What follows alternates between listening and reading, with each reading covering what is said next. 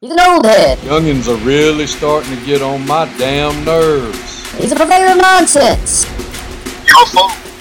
He's a Georgia High School coaching job influencer. His favorite Bible verse is Jesus wept. He's the man of constant sorrow, Chris Lamb. Yeah.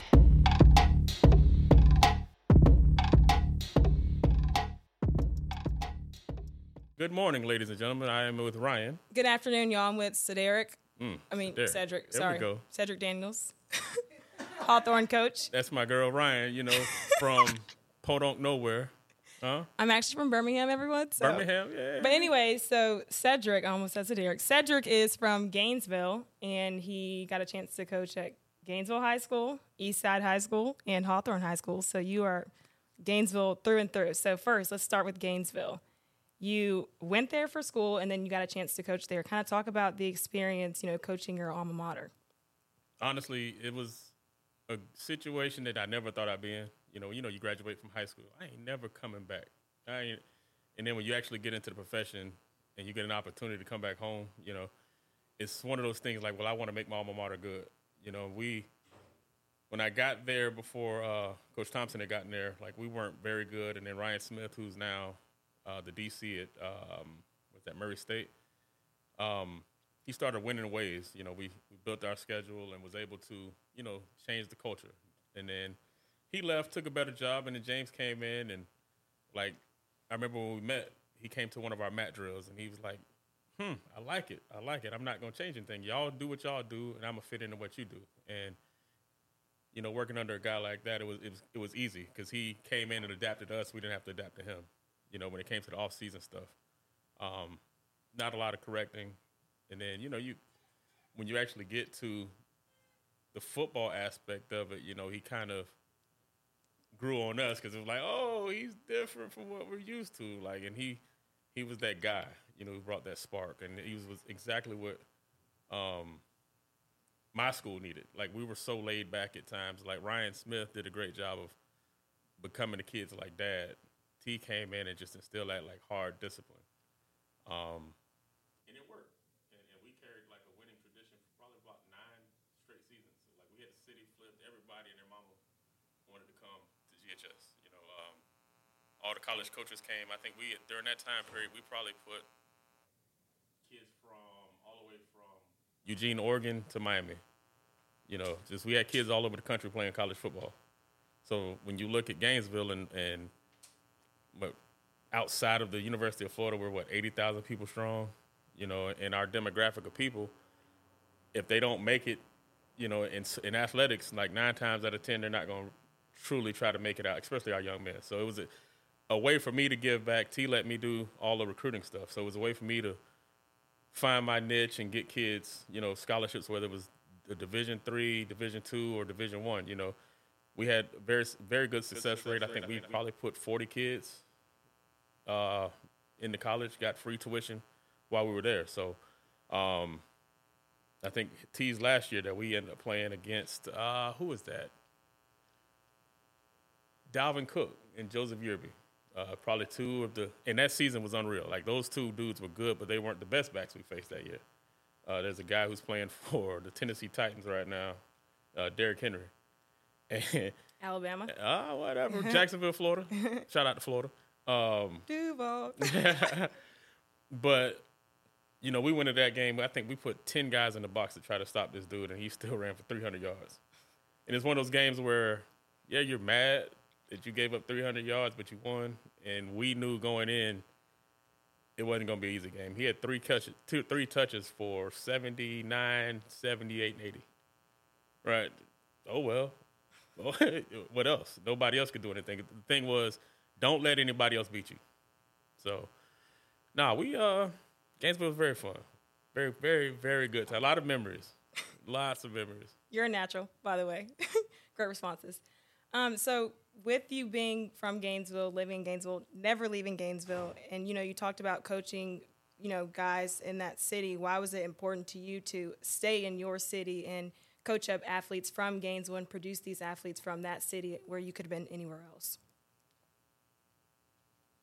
For me, it's just I think when I got into the business, I got in for fun, right? So then, I'm meeting, Charlie Strong and those guys, and I was a defensive guy. So I'm like, hey, coach, can I come hang out? And he's always like, come. But I was stupid. I was young and dumb, not taking advantage of the opportunities, right? And then the older I got, now I got a family. Now those opportunities kind of shrunk. So now it allowed me to, and T knows me, I'm for the kids. And my community, I'm from East Gainesville. But the way the city divided us up, to prevent everybody from going to Eastside, they put us, like literally, my neighborhood went to Gainesville High School. The neighborhood, like literally 100 yards away from me, is the only street that separated us, went to Buchholz, which was a 45-minute bus ride across town. The neighborhood behind us, where my grandmother lived, they went to Eastside. So they kind of broke us all up. So then when you talk about the demographics, yeah, Gainesville High School has great athletes, but Eastside, if we would all went to Eastside, would have been a phenomenal program, right? Or if they would all made all of us in that side of town, Southeast Gainesville, go to GHS. But they found a way to make Buchholz relevant by taking the other half of the athletes in the city and putting them over there. Does that make sense? I've heard a lot about that, yeah, with Buchholz kind of dominating with recruiting and stuff. So when it was... We ain't gonna get into that. I know that's a whole nother ball game. But realistically, when you're able to find success, right, and that's what we were good at. We found success early at GHS. Like we worked hard on it. James didn't change anything. He recreated the wheel. He didn't recreate the wheel. He put 20s on it, right? We were riding on 18s. Now he brought the dunk over. Now we're on 20s, right? So when it was my opportunity to become what I am now, I knew I had a platform, and working with kids is all I ever known. Like I'm a big kid. We can play video games. I can relate. I can be serious at times. I can crack jokes. I'm a bald-headed guy. Well, your mama's this, right? We're going back and forth. Like we're gonna have a good time. Yeah.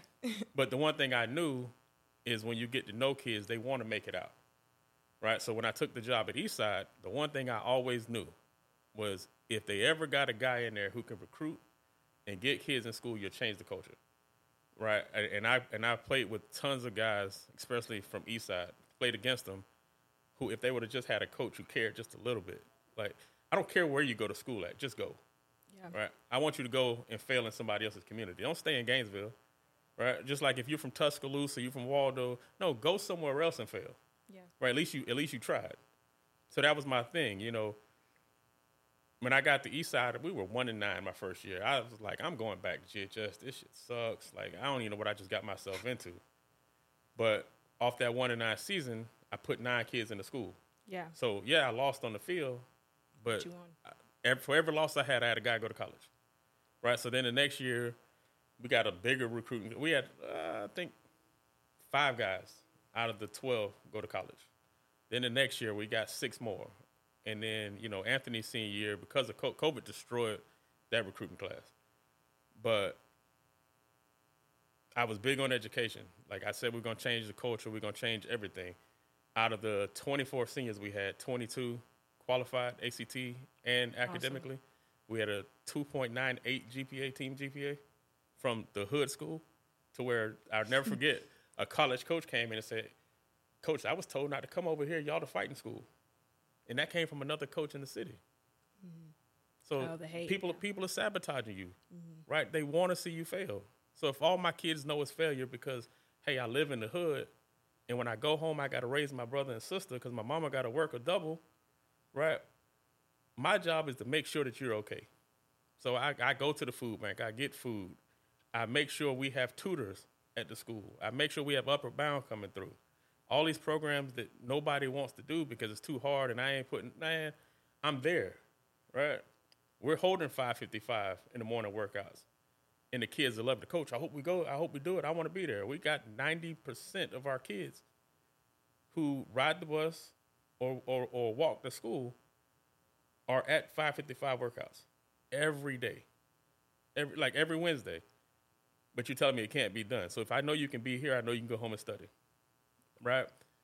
Even kids I had 2.0 GPAs, I made them apply to a 4-year institution. They graduated on the dean's list. You're not who you are now. You are who you're going to be. Yeah. Right? So if I take you out of your environment, what happens? So that was always I'm big on education. super big on education. I made my son like big on education. That was great because you just brought a lot of emotion into it. I know we can clip this, so I'm just talking in general. That like one clip right there was great because that was the emotion aspect. But speaking of Anthony Richardson, which you kind of like led into it as I was going to anyways, going into your time at Eastside, talk about what it was like kind of seeing him develop as a player, and then he stayed home, became a hometown hero with UF, just talk about seeing him, develop. It's actually pretty cool. Like anything, when you get a guy at 13, 14 years old and you're able to see them grow, and then to know where they come from. That's why I think we as coaches have a bigger influence on kids than we think we do, especially when it's mom at home and only mom, and it's your little brother or it's your little sister.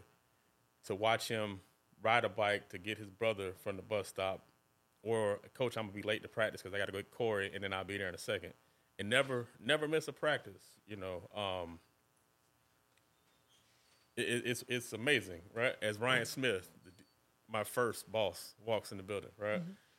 But to watch him do it and do it the right way, like coaches ask all the time, what was he like? Like he was a 14-year-old kid who played video games. He didn't go out, and because he had to watch his little brother, what he would do was all the fellas would come to his house, and they'd sit up all night and play Fortnite. Like, I tell you no lies, or 2K. So there was no partying for him.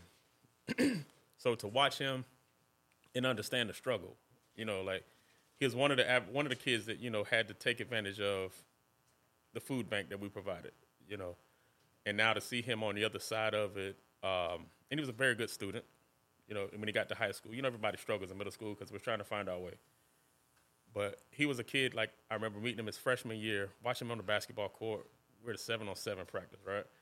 And I'm looking across the court, and I'm like, dang, who is this kid dunking, right? Like, oh, he's the 13-year-old kid. So I'm like, I got to meet him. I got to find a way to get him. And we met, sat down and talked a little bit, and he ended up coming to us, right? So fast forward, everything worked out for the best. I remember recruiting started picking up, and I have to sit down with his mom, like, and this was before NIL kicked in, right? So I'm talking to his mother, like, hey, so there's going to be a situation where there's a brown bag sitting outside your door. You don't tell anybody about it. You got to eat this. Like, if it happens, it happens, But at the time, I think his offers, and I had to explain to them, he wanted to decommit so his teammates can get offers or get seen. So he decommits, and now you got to deal with the media. Like, oh, he's scared of Carson Beck, and he's like, Coach, I'm trying to help my guys, right? And he decommits on a Tuesday, let's say. Georgia offers on Wednesday. So now you got to understand, like, these people aren't offering you because they watched your tape. They're offering you because you're a 4-star, 5-star guy. They don't really want you. And then you come back down to it. Now, yeah, Georgia says, nah, we don't really want you. We're just going to offer you. Michigan, oh, we got a guy in our system. We just throwing out an offer, Coach. Right? So, like, don't entertain it. I think the best 2 offers he had was Penn State and Florida. Right? But when you go to play the numbers game, and it's my job to get you to the league, it's your job to my job to get you to college, and your job is to get rich. What school is going to help you get rich? The University of Florida had Dan Mullen at the time, and the way his offense was designed, it was designed exactly for him. So to watch him mature and go through it the right way, even though he wanted to transfer at times, and then finally getting those draft grades, and they said, well, we think you're a first-rounder. Boss, you can't come back to college, right? Get your degree online, do whatever you got to do, but they're going to offer you some type of money that you can never get back if you turn it down. This is your time, right? Yeah. And he took it. We went through the whole draft process. I was there pretty much every step of the way, from training to, like, a lot of interviews.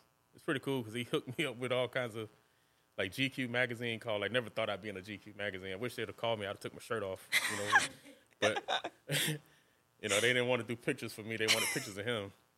But, to watch this little kid from East Gainesville who grew up with nothing to get the opportunity to be GQ magazine and Sports Illustrated and it's pretty good to watch. And then to watch it all unfold on draft night, probably next to watching my kids be born, probably top 5 things I've ever experienced. And then speaking of, AR's success, what does that kind of signify for other athletes in Gainesville? How is his story kind of like that sense of hope for other little guys who want to make it out of the city of Gainesville? I think it provides hope, and it's a realistic thing when you sit back and you get a chance to talk to kids, and he's good at coming back, and like he's a guy like he looked up to Lamar, but he never met Lamar, right? So now a lot of kids now in Gainesville look up to him, and he comes back and hangs out at practices and talks to them, throws balls with them. So it's good in that aspect, and it's fun to watch it. I'm hope the best for him, because sky's the limit for a kid in that nature. The NFL is transitioning to be more of a spread offense type of quarterback. The Drew Breeses of the world are kind of phasing themselves out. Even Pat Mahomes and even Brock Purdy last 2 weeks ago surprised the heck out. I didn't know he could run, right? So now the NFL is advancing to more mobile quarterbacks. When teams are bringing that fire blitz at you, you can't be a sitting duck. Moving into, I don't know what time it is, but I have one more question. I got one more question, dog. Don't cut me off. He said, "Don't take a shot." I might not ever get an opportunity to be on a podcast again. I can't not, mention Hawthorne because you're there now, and obviously you guys have had a lot of success over the years. Kind of talk about your experience at Hawthorne and then working alongside Coach Ingram. It's different, and it's different in a good way. When you coach under, Ryan Smith, you coach under Thompson, and you put yourself and you kind of mirror what they do, right? T was a hard guy. Smith was a hard guy. Smith, honestly taught me, the details, the fine details. Don't you ever, if I give you a pencil, don't you ever leave this pencil here, right, and expect to come back and get it. If I give you this laptop, you're in charge of a laptop, right? Don't come to me on Monday or Sunday I can't find this laptop. Well, damn it, I gave it to you, right? Or why am I the only person in here working on film, right? You coaches out here hanging out, partying on Saturday night, and I'm here in the office, and my family's I got a family too, right? So Ryan taught me the fine details. James taught me just how to be a go-getter, right? Be forceful, do what you got to do, but still be loving, right? So then I put all that stuff together and mirrored everything we did, and that's what brought me my success. It was honing in on details and finding the niches that the kids needed. You would have never thought, if you ever met Ryan Smith, you would never think that, man, he ain't gonna get these kids to buy into what he's saying, but the kids loved him. And the same group of kids he coached at Gainesville High School are the same type of kids he coached at FAMU, right? So then I get to Hawthorne, I got all of that in, I got them in me. I get to Hawthorne, I'm stepping out there oh, this is different, right? So now you gotta take a step back and figure out, how can I put what I know into what they're doing, and adjust. You got to find a balance. So you get out there, and they're live, they go hard, and then they got a 30-minute water break. God dang, dog, coach, I want to go home, right? In the 30-minute water break, you sitting there, and they're talking, and everybody on the squad is from Hawthorne except for me, and I'm so I don't know anything about what we're talking about. We just talked about this yesterday, and then we come back at it and go right back at it, And the thing about CI is he always lets us do what we do, because at the end of the day, whether I get a college job or not, let's just say I've been coaching with linebackers since 2009, and I've become very good at it. There's an opportunity where I might get a college job and I have to be coaching punters. Yeah. But I feel like I know right now I can go coach the water jug if you told me to, right? And that's what CI believes in. I'm hiring guys who are capable of coaching football. And adapting. I know you guys aren't going to go out there and tell my guys the wrong thing to do. And he's very hands-on, but he's also very standoffish and lets us coach. And then he comes back and fixes. And that's probably why we're so successful. Those kids over there know that if they ever needed anything, we'll give them the clothes off our back if we had to. we'll get out of practice at 5:30, and 9:30 at night, kids are still in the gym hooping, just because they don't want to go home because they love being around us. And our success isn't based on X's and O's. It's about the brotherhood we provide for the kids. So as long as they know I got their back and they got my back, you know, we're always going to be successful. And that's what he's probably going to talk about tomorrow is the culture. You know, it's not about X's and O's all the time. You know, we provide what everybody else is like. We didn't create football. We're just doing what football did to us. You know, we're all giving back because everybody's been a part of it. You know, to be over there for the last 4 years, and I think we're 45-9 over the last 4 years, right? Well, 45-4, excuse me, over the last. Even better. Yeah, it's even better. So you can't ask for much more. And, you know, the championship is icing on the cake, but then on Wednesday we signed 9 kids to go to college. 2 of them already enrolled, right? Awesome. Coming from a school that was going to be shut down 4 years ago, right? So now you see, right, the Hawthorne wave being. And everybody's hating. Everybody's hating, right? As And we're not doing anything different than anybody else. But when you're a small town and you're poor school, they don't want to see you succeed. So, Yeah.